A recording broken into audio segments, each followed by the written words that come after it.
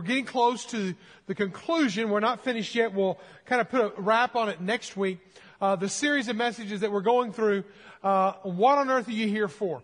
And I have to kind of apologize for something I didn't realize going into this series, that there are some errors in some of the things that are in the book. All right, well, maybe not in the book, but put it like this.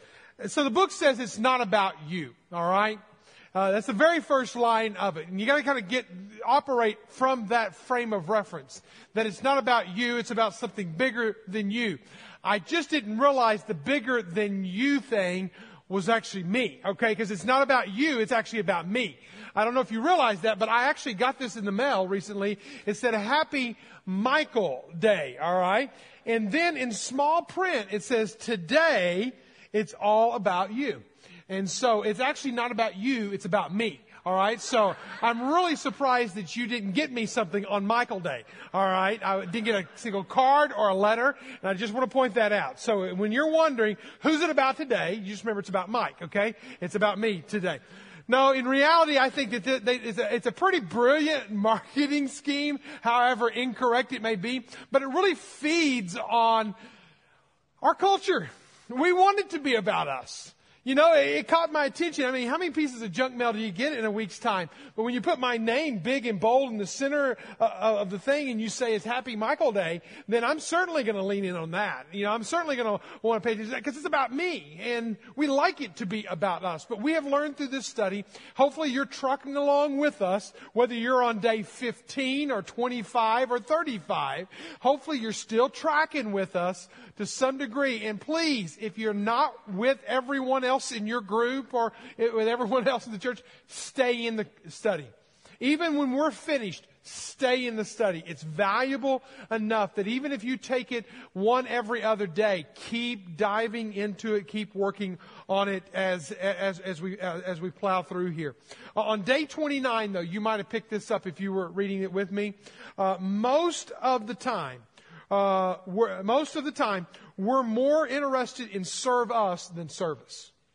And we really are. We're more interested in how it serves us, what's in it for us. But I want to kind of review, because when we are in Christ, there's a different paradigm. We live under a different set of plans, if you will, blueprints, if you will. And so as we're looking at our plans here, then let's understand in review, rapid fire review, what have we learned so far?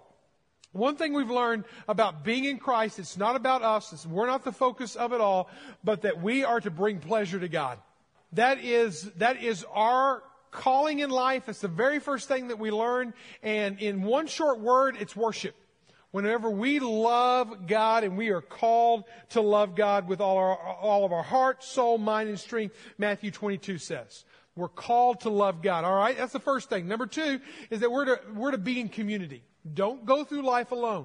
Don't try it on your own. You will fall, you will stumble, you will mess up, and you will likely embarrass yourself, hurt yourself, and even lose your job, your family, and the whole world. You need a community of people around you.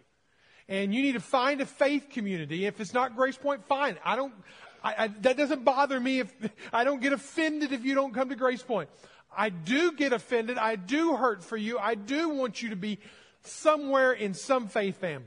Now, don't be going from one to the other, shopping it around. Find a family, plant yourself there, and be all there, because we're called to belong. We're called to be a part of a family. Revelation chapter 12, verse 10, one of our verses that we worked on memorizing, be devoted to one another like a loving family. I want us to read it all out loud together because I want you to hear those words. Be devoted to one another like a loving family. All right, devotion.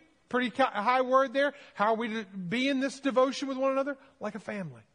Okay, and how do you want your family to operate? Well, then you model for us and you model for one another what that looks like. So we're called to belong. We're called to love. We're also called to become, which is to become something that we're not. We're called to be transformed. This word, different, changed. Status quo has got to go, okay? He's called us to a different life. Sanctify them in the truth. Jesus prayed. Sanctify them in the truth. Your word is truth. That was the very prayer of Jesus at the end of his ministry. That he looked down at his disciples and says, God, I want you to change them. I want you to make them. I want you to rearrange them. I want you to make something of them. All right? Number 4, we're called to serve God by serving others. Now, last week we challenged you to find that place of ministry. Why is that? Because we're told in the second commandment to love your neighbor as you love yourself. So I want myself to be taken care of. I want myself to grow. I want myself to be well tended to and so forth. I need to do that for my neighbors. I need to be a blessing. I'm called to be a blessing to others. And that's a part of my calling, and how am I going to live that out in my life? Ephesians chapter 2, verse 10. Again, the verse I wanted you to really zero in on last week. We are God's workmanship, created in Christ Jesus for what? Good works. Oh, say it, come on. We're created in Christ Jesus to do what? Good works. Where are you working? How are you serving? How are you being a blessing to someone? And He did this, by the way, He did this far in advance of our coming. So think about it like this, that God scripted your life, and He planned your life for this hour, this day, this place, right here, right now. Now, how are you taking the life that God has given you and being a blessing to others? How are you serving your neighbor, loving your neighbor? I really believe this is one of the key things for understanding and living out the purpose that God has for our life.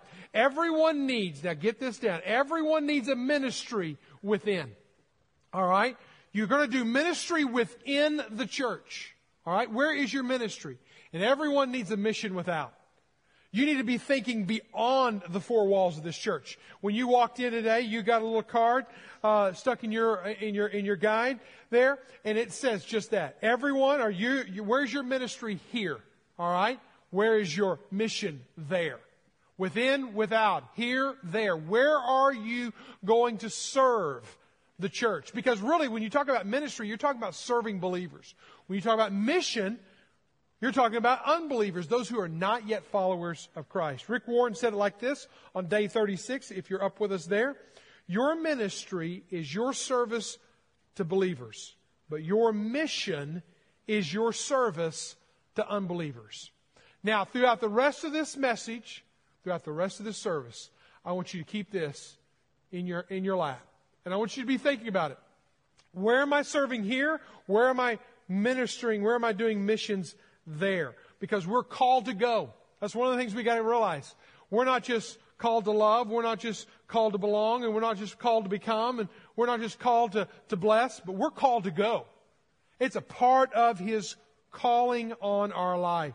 And if you don't believe me, look at these verses. John chapter 17, verse 18 makes it abundantly clear. In the same way that you gave me a mission, Jesus is speaking here, in the world, I give them a mission in the world. So Jesus, again, speaking to the Father, He said, you gave me a mission in this world? Well, guess what? I'm giving them a mission in this world. What is that mission?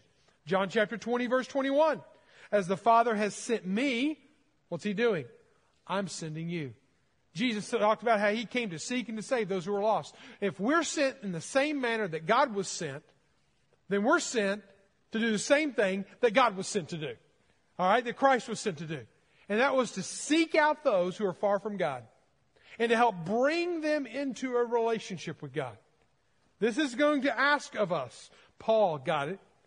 That's why he lived his life the way he did. Acts chapter 20. Paul was that murderer kind of guy who hated Christians and then became a Christian himself. And from that, it changed his life. The most important thing is that I complete my mission.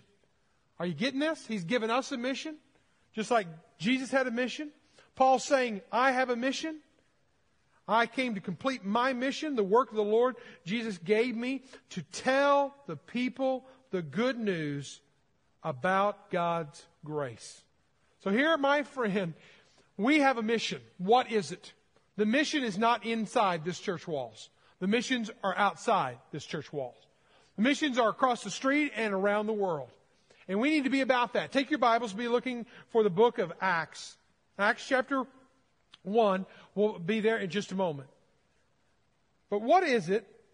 What was it? The central number one message that Jesus told His believers, listen, after His resurrection.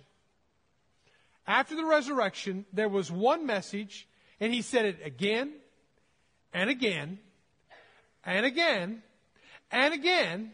He says it 5 different times in the last 40 days that he walks on the earth. He says one message 5 times, again and again and again and again. And he said this: I want you to go to the ends of the earth. I want you to preach the gospel. I want you to go to Jerusalem, Judea, Samaria. I want you to go to the very end. I don't want one single person not knowing about me and what I came to do for them. Now, why is it that he had to do it 5 times? Did he have a bunch of slow learning disciples? Well, probably so. All right. How many of y'all raise teenagers? All right. You ever have to repeat yourself? All right.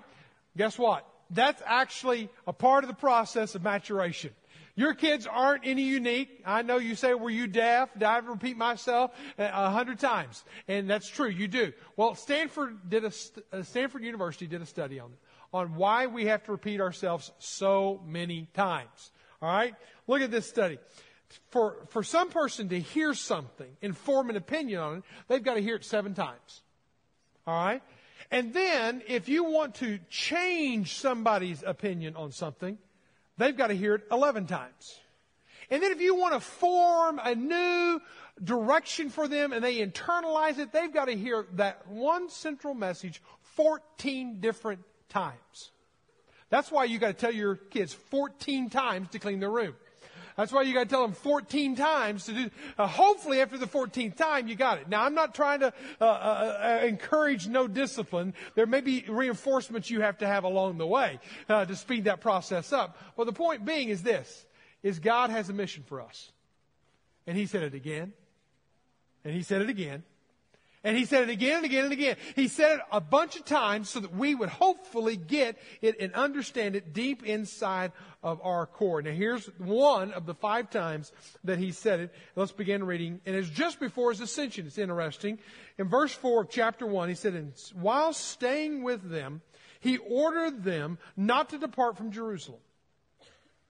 Stay right where you're at. They're in the city of Jerusalem. They've been in the city of Jerusalem now for a good long time. And don't leave. All right? Stay there. And wait for the promise of the Father, which He said, you heard from me. For John baptized with water, but you will be baptized with the Holy Spirit in not many days from now. Now, this is about 40 days. Now, I want to draw a line. I'm going to make it even clearer next week when I finalize the series. But there's 40 days between the resurrection and this moment. All right? We're going to be in this study for 40 days. And then what happens next week, and I'll save next week for next week, but it's going to capstone, it's going to launch something that's going to be very important in the sequence of events chronologically. And we're going to celebrate that next week, but we'll say that. But on this day, Jesus gives us kind of the parameters, kind of gives us an outline, kind of gives us a perspective of it. He said, I want you, the church, to stay here until the Holy Spirit comes. Because when the Holy Spirit comes, then you're going to have what you need to do to go out and do what I need you to do, what I've called you to do. You won't do it on your own. Stay here until that comes. Then they start talking in verse 6 and 7. They start talking about, whether or not the kingdom of Israel is going to be established now or not. And Jesus says, don't focus on the end times. Now let's skip down to verse 8. It says, but you will receive power when the Holy Spirit has come upon you. And you will be my witnesses. You will carry my message. You will tell my story. You're the one. Not the preachers, not the angels. I'm not going to write it in the clouds.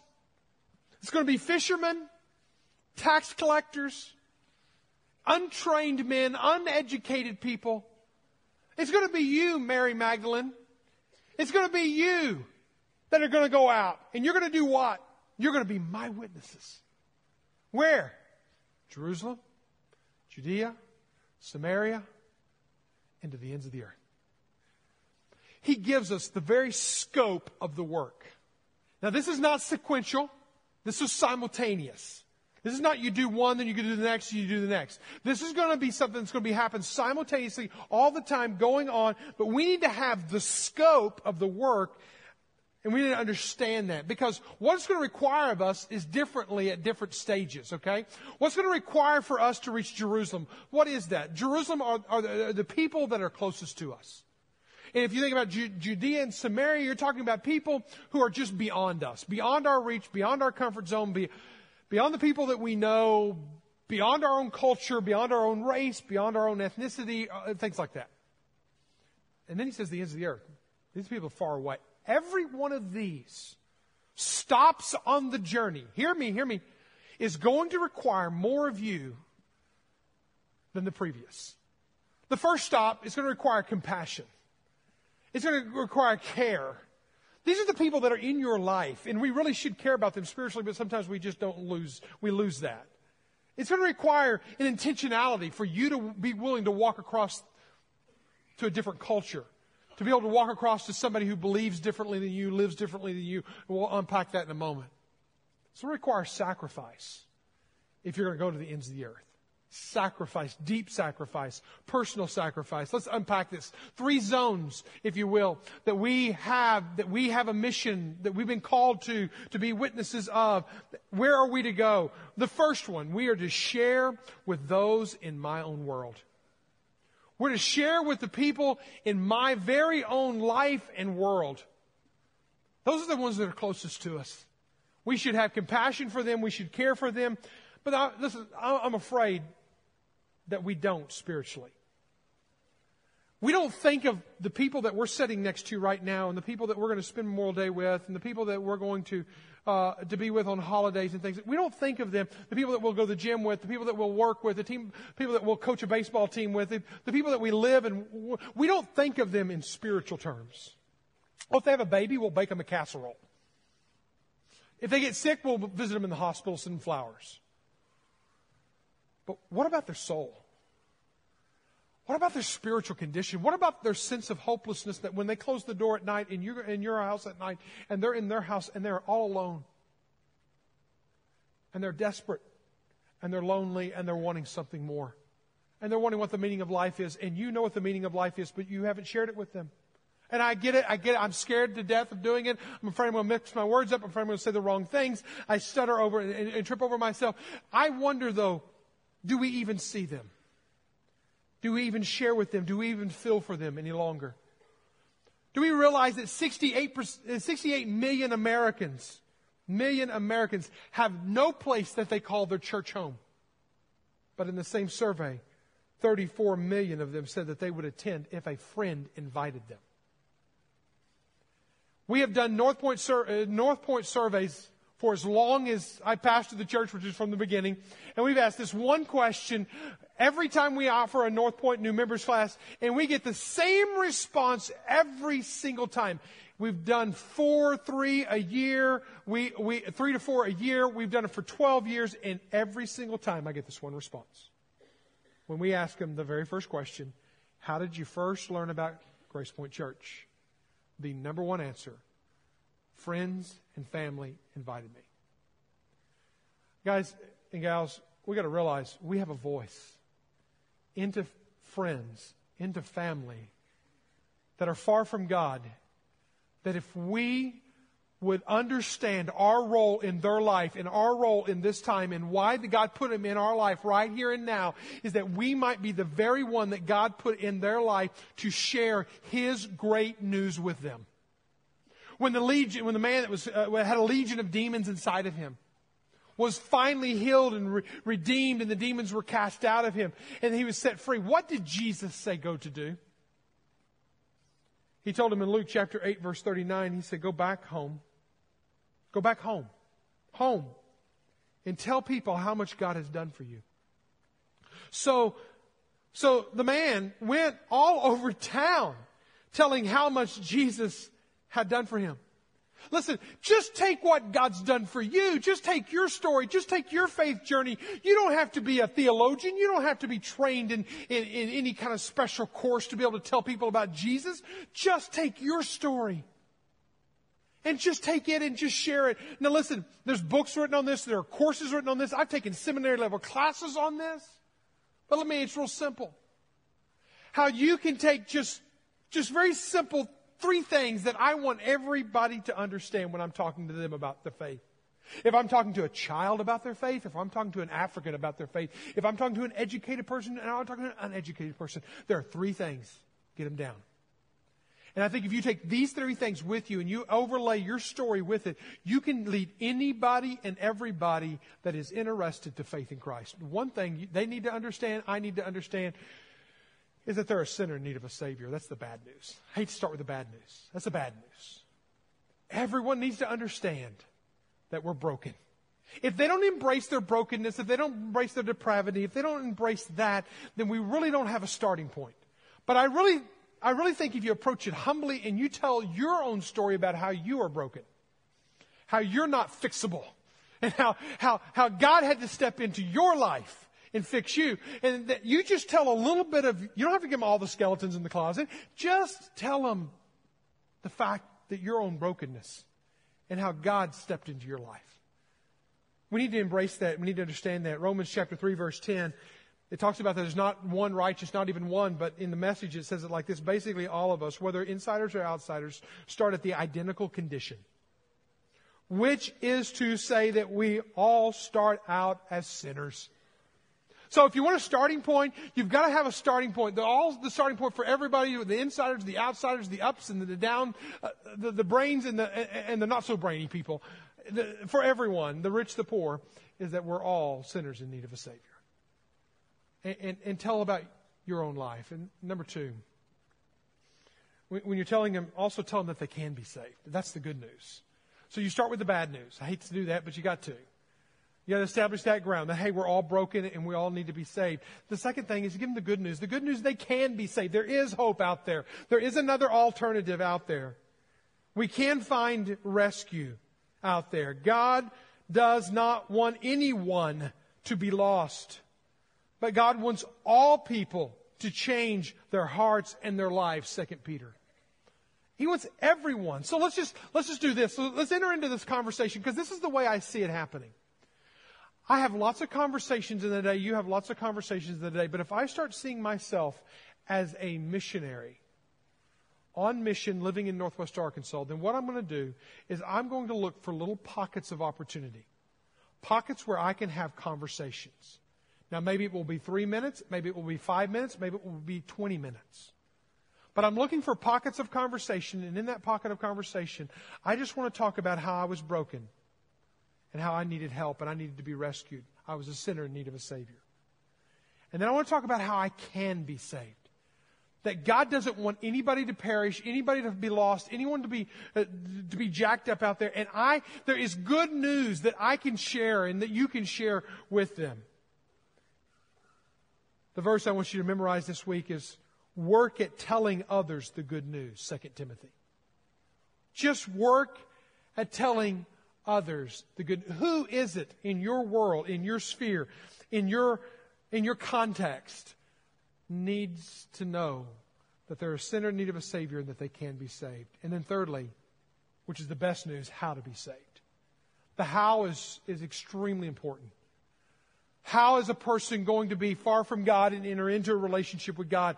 And the great thing is, 1 Peter makes it really simple. Christ also suffered for our sins, because we're all sinners, right? The righteous for the unrighteous. He's the righteous and we're the unrighteous. We're the jacked up ones. That He might do what? Come on. Do what? Bring us to God. That He might bring us to God. So if we want to connect with God, we're going to do that through Christ. And we need to help the world see the bad news, the good news, and the best news.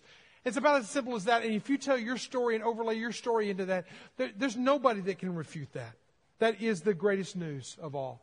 In northern China, there was a lady who was with some missionaries one time, and she was being trained and how to do evangelism or how to tell other people about Christ. And she was so excited about her faith, but she didn't come back for the second seminar. She didn't come back for this third seminar. She just came to one seminar and she quit coming back. And the missionaries really got upset because this lady had such potential. She had such great networks, and we could do so much with her when God could do so much with her. But she's just not available. She's not here. She's not trained. They ran across her 10 months later. They asked her, why didn't you come back? We wanted to train you. We wanted you to. I didn't have time. Oh, none of us have time. I get it. Why didn't you come back? Why didn't you make time? No, I didn't have time because I heard enough in the first time that we met that I went out and I started telling people, everybody I could, about Jesus Christ. 4,000 people and 60 house churches she helped to plant in 10 months. Listen, you don't have to be a theologian. You just have to have a story. And your story is of Christ changing your life. And just take that story and just shape it and say, okay, I was a sinner in need of a Savior. I found out that I could be saved. And then I found out how to be saved. Would you like it? Would you like to know Christ? Would you like to have that hope? Today, for some of y'all in this room, this may be the most important message of all, this entire series. And if you're without Christ today, the very first thing you should do is say, Christ, I need you. I want you. I want to give my life to following you from this time forward. Do that right where you're at, right here, right now. The second zone that we need to be thinking of is we must dare to reach beyond our world. Beyond my world, my own little sphere. This is going to call us to move outside of our comfort zone. Notice that Jesus said, I want you to go to Judea, and I also want you to go to Samaria, or Samaria and Judea. Now, what's that? Well, if you put a map up, this may make a little bit better sense. Put the map up, and you find where Jerusalem is. And it's not marked on this map, but if you kind of see that little green horn that kind of sticks up there at the north end of Judea and at the south end of Samaria. That's kind of where Jerusalem is. Okay? And basically what Jesus said is, I want you to go north, and I want you to go south. I want you to go beyond where you live. I want you to go beyond your comfort zone. I want you to reach beyond your own little comfortable world. And I want you to get uncomfortable. Now, what does that look like? Because whenever he told him to go north and he told him to go to Samaria, that was actually probably a very big thing. And when he told him to go to Judea, was that really that big of a deal? I mean, it was just a little further south of Jerusalem anyway. It was a really big deal. And this is where the challenge comes upon us. Are we willing to be challenged to go to Samaria? Are we willing to be challenged to go to Judea? And what does that mean? Because, see, what keeps us from going are these barriers. And the barrier one is a barrier of biases. We have prejudices. We have political parties. We have different views. We have different socioeconomic backgrounds. We come from different races. We have all these differences. We have different views on sexuality in this culture. But what Jesus did is he told you to go to Samaria. He told him to go to Samaria. Samaria was where the half-dogs lived. Jews didn't go to Samaria, and Samaritans didn't come to Jerusalem.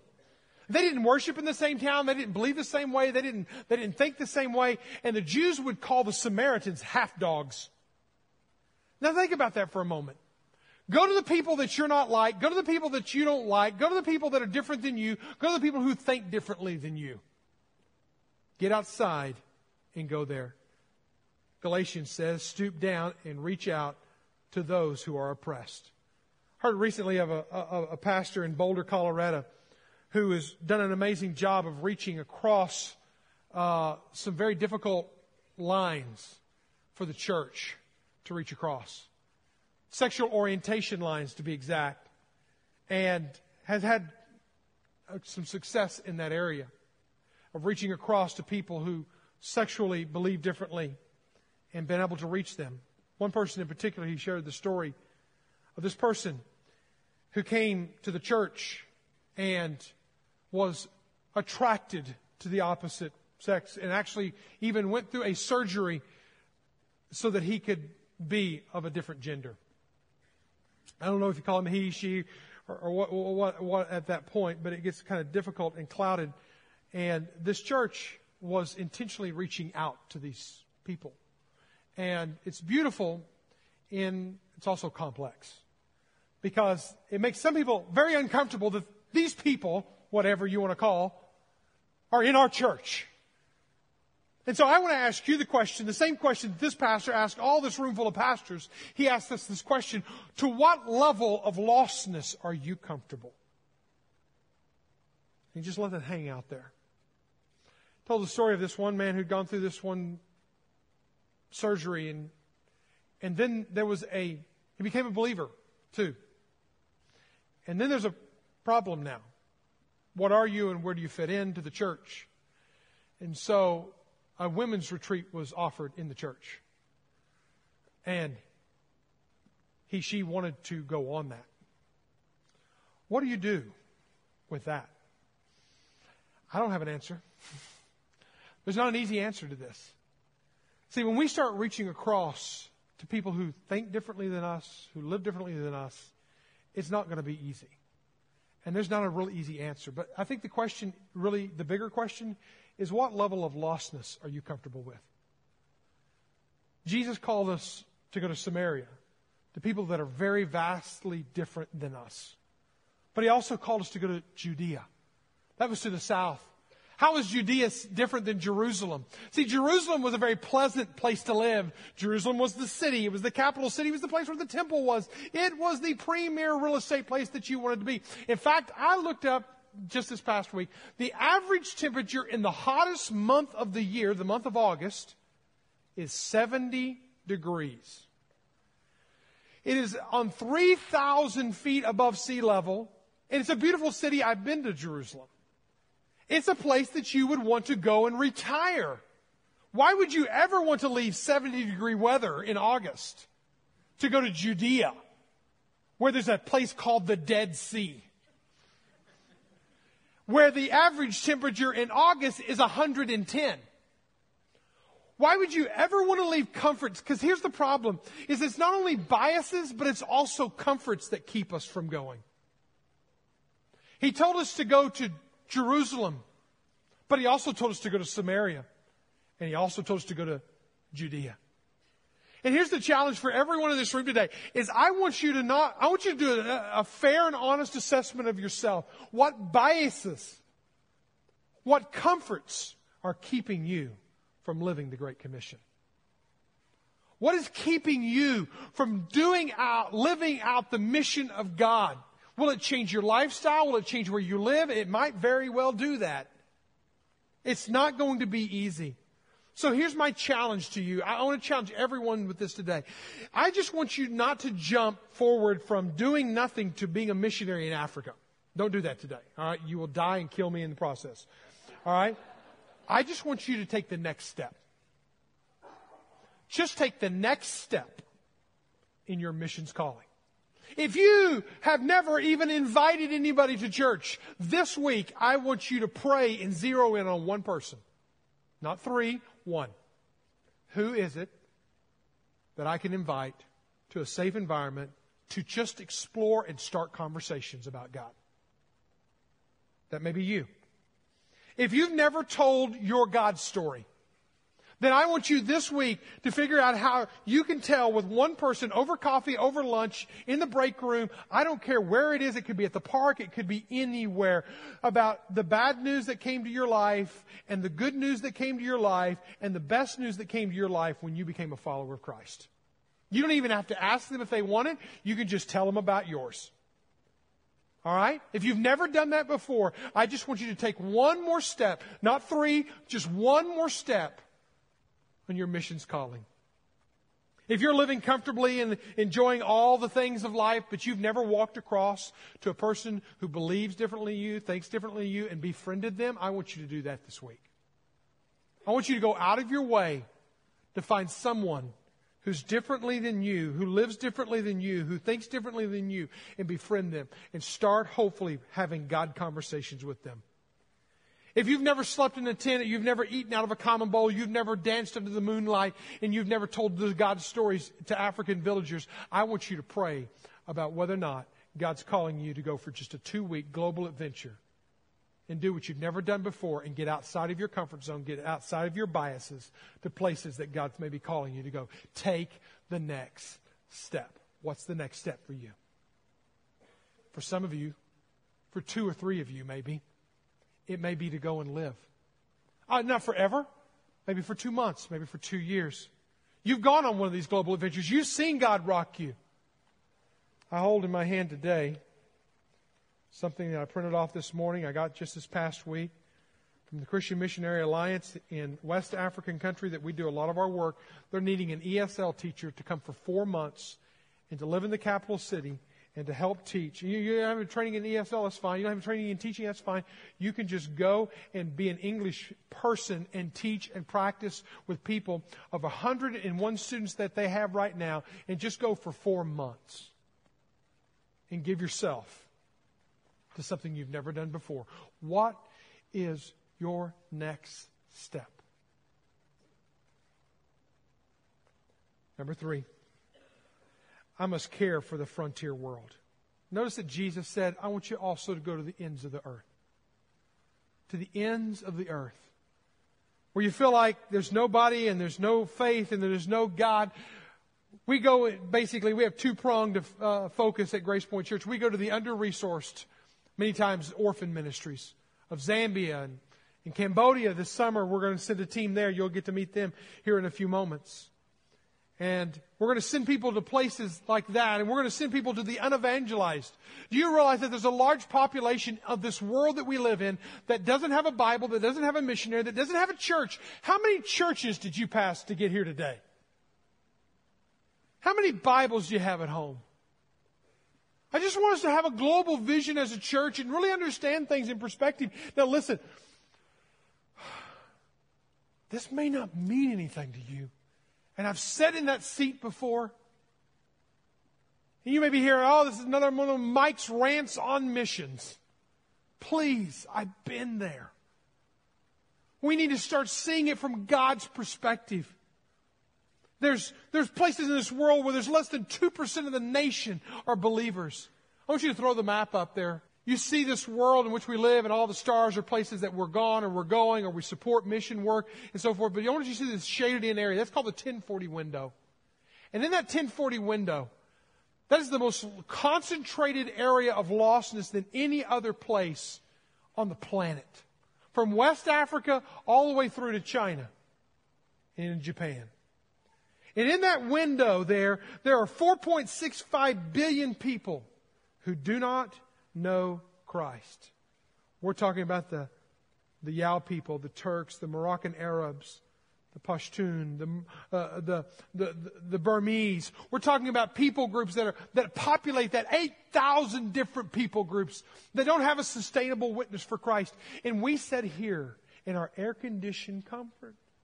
And I'm not trying to make us feel guilty. I love the air conditioning. I was a part of leading to build this building, but please, if it's about this building, listen, we're not just trying to build a big audience. It's my goal and my passion as a pastor to build a big army for God. I don't care if we're the biggest church or the smallest church in Northwest Arkansas. I want to be the most globally focused church in Northwest Arkansas. Mark chapter 16, verse 15, go everywhere in the world and tell the good news to everyone. Psalm 67, verse 2, send us around the world with the news of your saving power and your eternal plan for all mankind. I've sat where you're sitting before. I can't say that emphatically enough. I was the guy, for 25 years, didn't care, didn't give a rip about what I'm sharing with you today. And in that 25-year period, I was even pastor of a church, and I didn't give a rip, one iota, about the world. All I cared about was my world, my community, my thoughts, my comforts, my successes, and God rocked me. And I can tell you now, Lori and I, we sit in this room today, and we're excited about what God has done. When we started in the living room, and we went to a hotel conference room, we went to an elementary school, we went to Bentonville High School, we went to that building, and we've seen the church grow to where it is today. But I can tell you right now, I can cash it all in right now. I love you, and I love this work, and I love what it's all about. But let me tell you this, it all could be cashed in a heartbeat.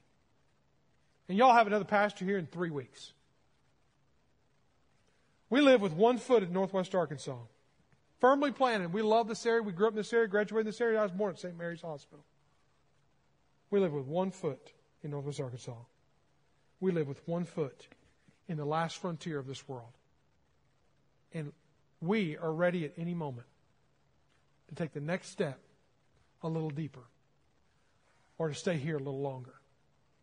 I'm just saying this. I'm just saying everything about our life is on the table because we care about the last frontier. I want you to care about that area of the world that still does not know Christ. And it's not getting any easier, and it's not getting any more complete, and we're not getting done any faster, because when we left the field from Zambia to come back here in 2001, the largest mission sending agency in the world we were a part of.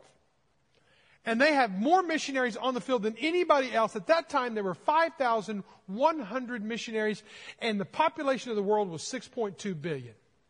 I just want to let you know that there are 24 missionaries for every 1 million people. So we're not talking about a whole lot, okay? 24 missionaries for every 1 million people. And this is what we're looking at. We were 5,100 missionaries, and there were 6 billion people. 6.2. Are we doing better today? Do we have more missionaries on the field today? I mean, we got more time and all that kind of stuff. We have a higher population and we have fewer missionaries. There's a problem with this picture, church. If we don't realize that even here in Northwest Arkansas, we have a part to play in the world. If we and all of our resources and all of our Christian knowledge and all of our abilities, if we don't see that we have a part to play in God's grand scheme, we will be held accountable for that. There's something missing in the grand scheme of things. We have a call to missions. And my friend, we need to give like we've never given before. The sad thing is that the reason the missionary force is shrinking is not because there's less people willing to go, it's because less money is in the pot. Less money is given than ever before. Ever since 2008, that has tapered off and tapered off and tapered off. We need to pray like never before. We have our very first family that left out of our church a couple of years ago, and it's easy to forget them. The Halls. He was on our praise band. Troy was. Cherie served in our nursery. Worked in a physical therapy place here in Bentonville. Troy did. Cherie was a stay-at-home mom, raised the boys. They were American family. They picked up and they moved their family. Ended up having another child while they were over there. And they're living in a place that I can't even name today because it is so insecure for Christians to live. They live under Sharia law. That's how dangerous it is. We're going to have a prayer time for them on Tuesday here at the church because we don't want to forget them. They're doing what all of us need to be thinking about how I can be a part of, and they're doing it, and we need to stand there with them. And I want to invite you to come at noon to be a part of that prayer time. We need to pray like we've never before. We need to give like we've never done before. And we need to be willing to go like we've never done before. We need to put it all on the table today. We need to take our card and we need to be looking at places around the world, and we need to look at our own calendars, and we need to be saying, okay, not start at the left and work our way to the right, but start at the right and work our way to the left, maybe. Am I willing to go? See, a lot of people have got some kind of Christian idea that well, I'm willing to go, Mike, but I'm planning to stay. That's kind of how they live. I'm willing to go. If God strikes me with thunder and lightning, then I'll go. If God gives me the money, I'll go. You know, they kind of put all these conditions. I'll go, but I'm planning to stay. Willing to go, but planning to stay. I want us to reverse that today. I want us to reverse it. I want us to say this. I'm planning to go. And only if God gives me the absolute clarity will I stay. I am planning to go. Whether it's for 2 weeks or 2 years, I'm planning on going. So let's go. Listen, this is not just a call to pack up your bags. It's a call to go across the street. We are called to be His witnesses.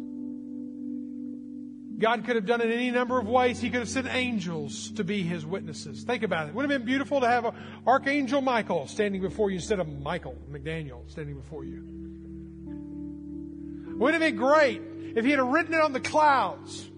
And everybody would walk out, even in the Muslim countries, even in the Buddhist countries, even where Christianity is illegal. And you could see it on the clouds and nobody could miss it. And He would just write it out in some kind of story form in the clouds. And everyone would see it and hear it. But He didn't.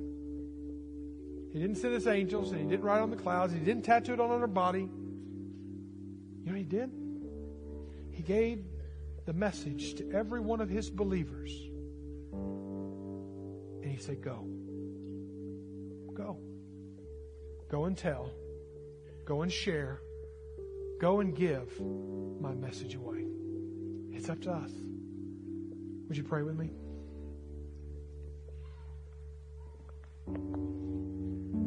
As you just bow your heads and think for a moment about where you're sitting right now.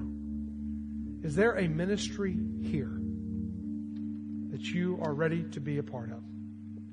Is there a mission there that you're willing to go to? I really hope that you will do some serious reflection in this moment. You have the card. You can fill it out in a few moments. You can come up and drop it on the stage. We really see that as a great physical expression of something that's happening spiritually in your life. And you can just lay on the stage and go back to your seat, and we're going to contact you. We'll take the next move. We'll take the next step. But I just want you to take the first move. It's up to you. You've heard the message. Are you willing to go? Father God, we are your church.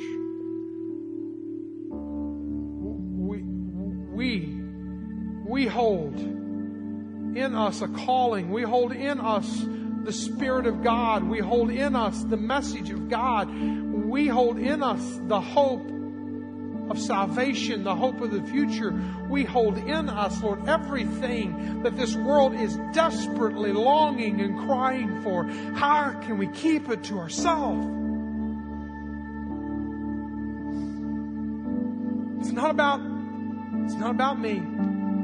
It's not about us. It's about you. It's about being your witnesses. Lord, use us here and send us there. We are yours. In Jesus' name, amen. Would you stand and sing with us?